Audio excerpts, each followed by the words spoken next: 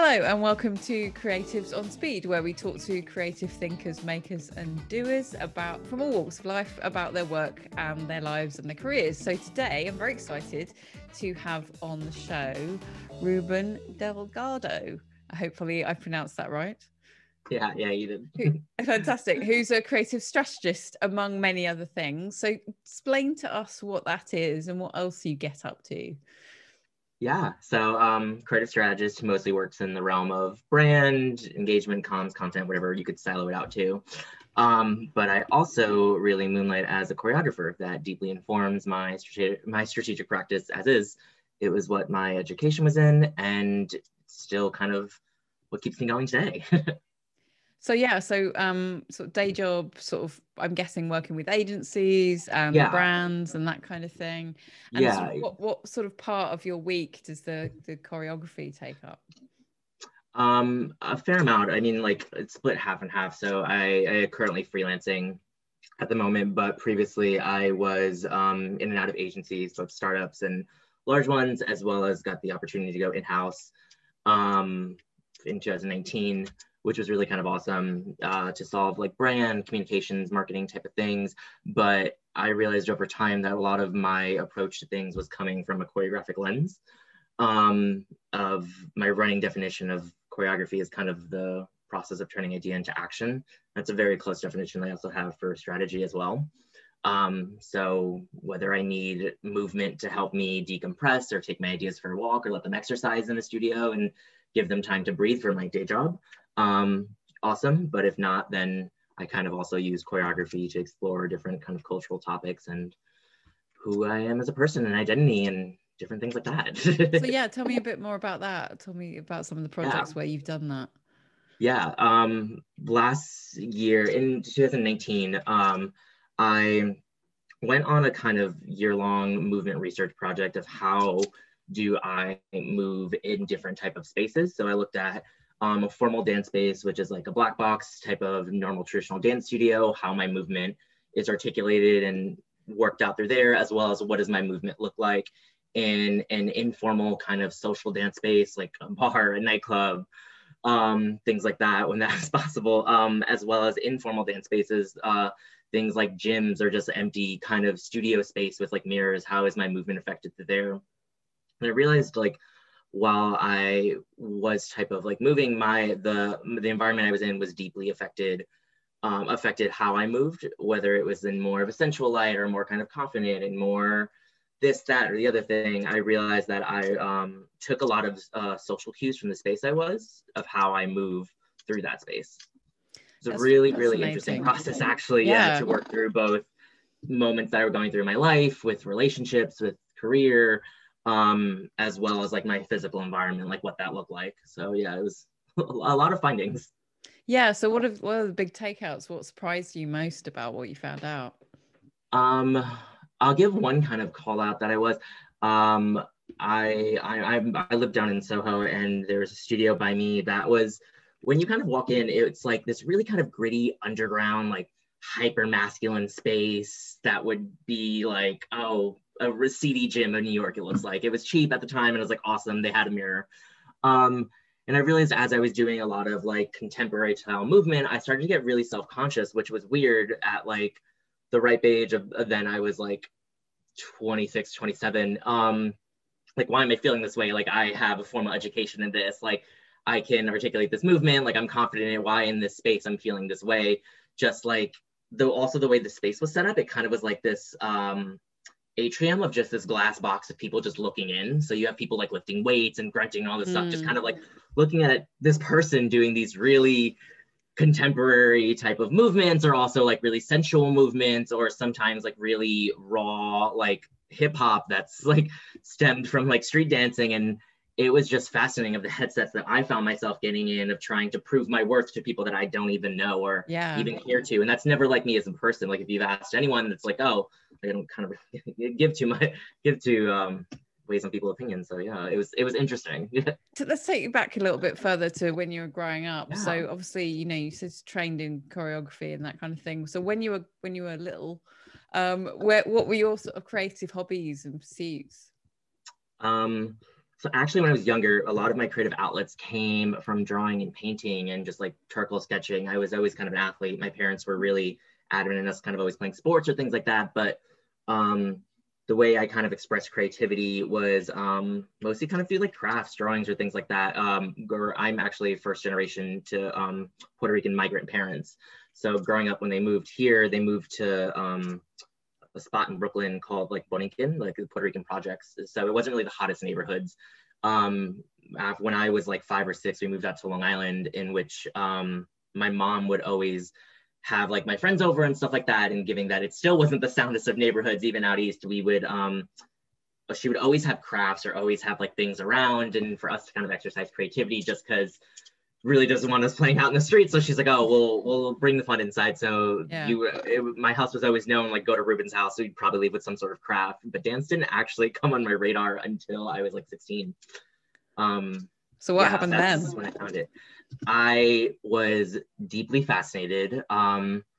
It was a very kind of like, oh wow, like this is it. I remember at 16, 16 is also when I came out.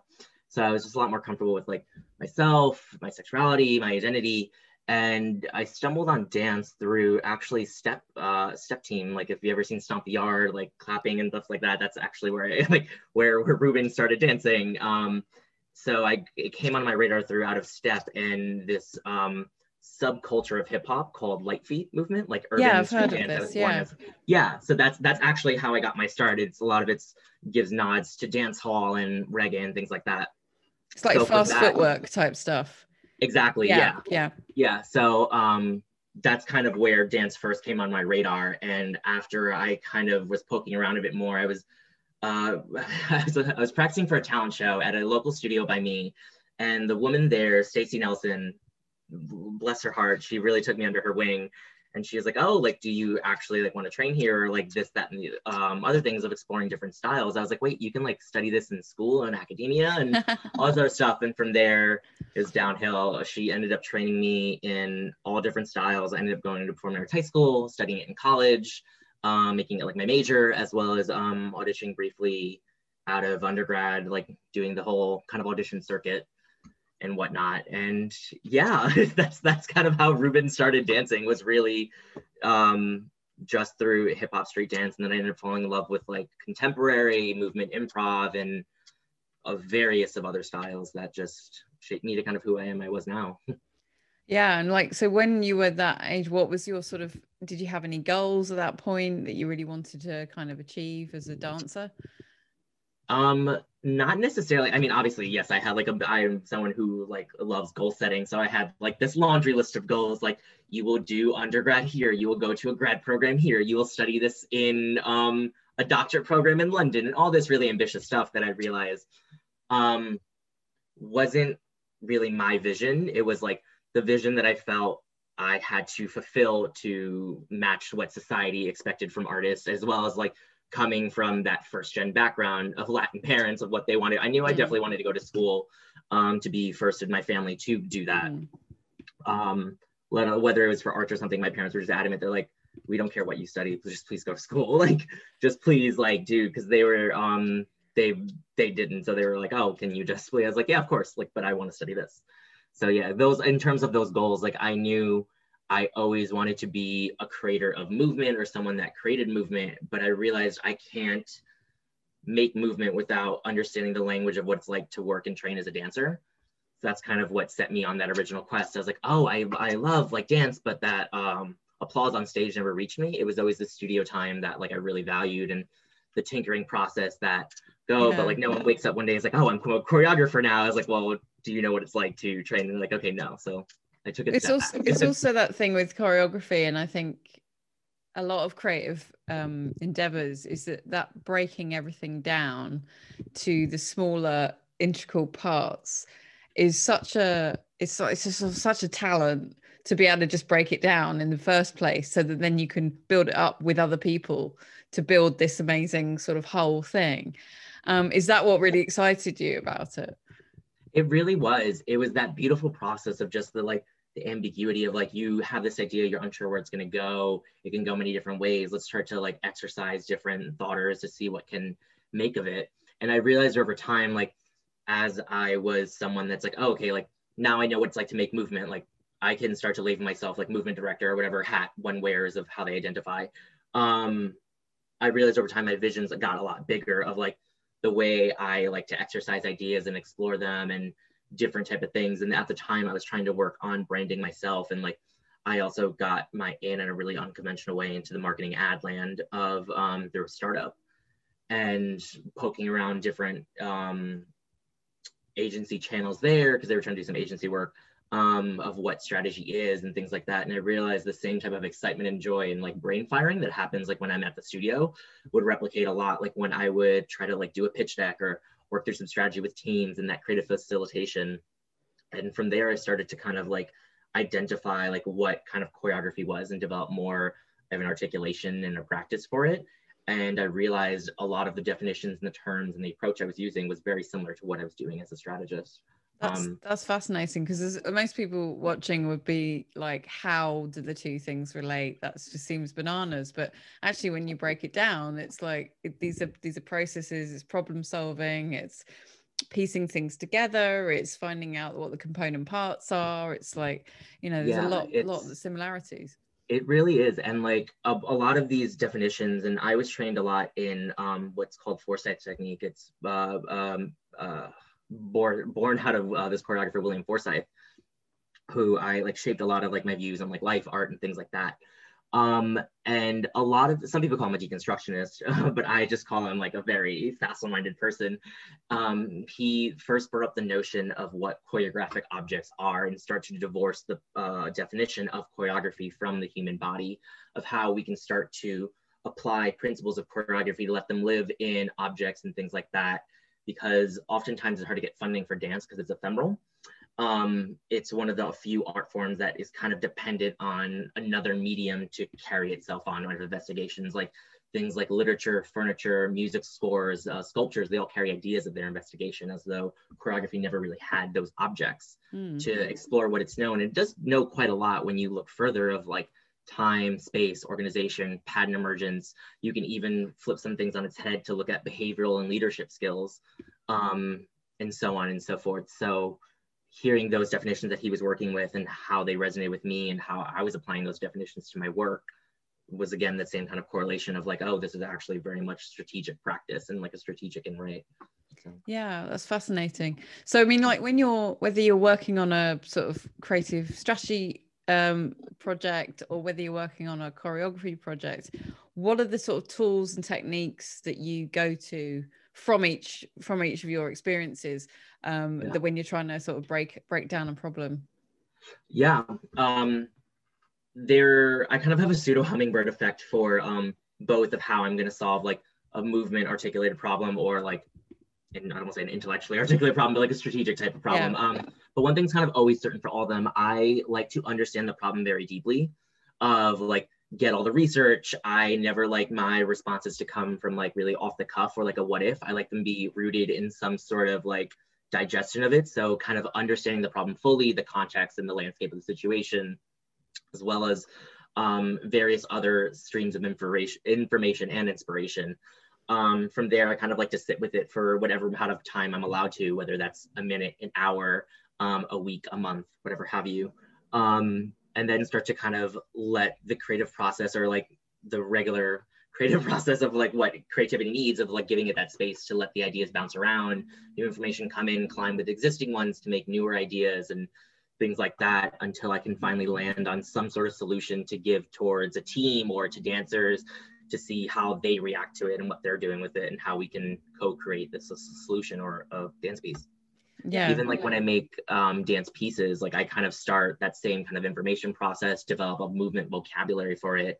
Then I kind of like to set it on dancers to use it as a fabric for a piece, let them get comfortable in their bodies. And then I take this like kind of third wall, fourth wall type of approach, where I'm just kind of observing them of how they're dissecting the movement and what prompts can I give them to help articulate it more, less, deconstruct it, and things like that. So very much that similar approach of just like, let's co-create this in tandem. Like, let's work towards a single solution. Just on a sort of like this, the sort of non-specific technical sort of experience stuff, I think that, you know, what you've represented and shown there is that you've got a huge amount of self-awareness, in terms of you need a lot of self-awareness as a choreographer to understand yourself and how you relate to the dancers and all this sort of thing, but also the self-awareness of knowing that you are happy in both these spaces, you know, you're both in choreography and in strategy. And some people sometimes find that they sort of have to force themselves into one thing. And Yeah. it's kind of, I just want to say, like, for me, I do have a lot of hats as well, and it's kind of okay to do these different things.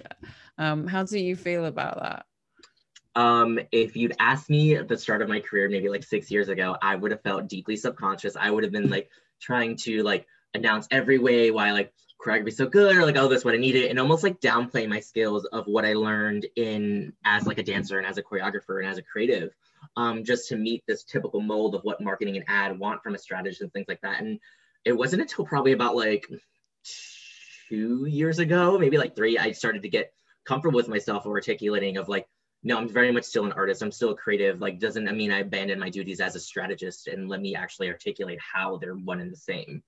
So coming with that same self-awareness of just like, this is who I am, this is what I've informed. And it's really funny that a lot of people, they mine for creativity in the places that it's not really for, like marketing and ad. Like when I was an undergrad and was just like, oh, like, why, like how are you studying creativity, or like what is it, things like that, where you have like other creatives in the arts and in certain arts of, we're literally studying creativity on white, like producing white papers in an academic setting, like picking it apart.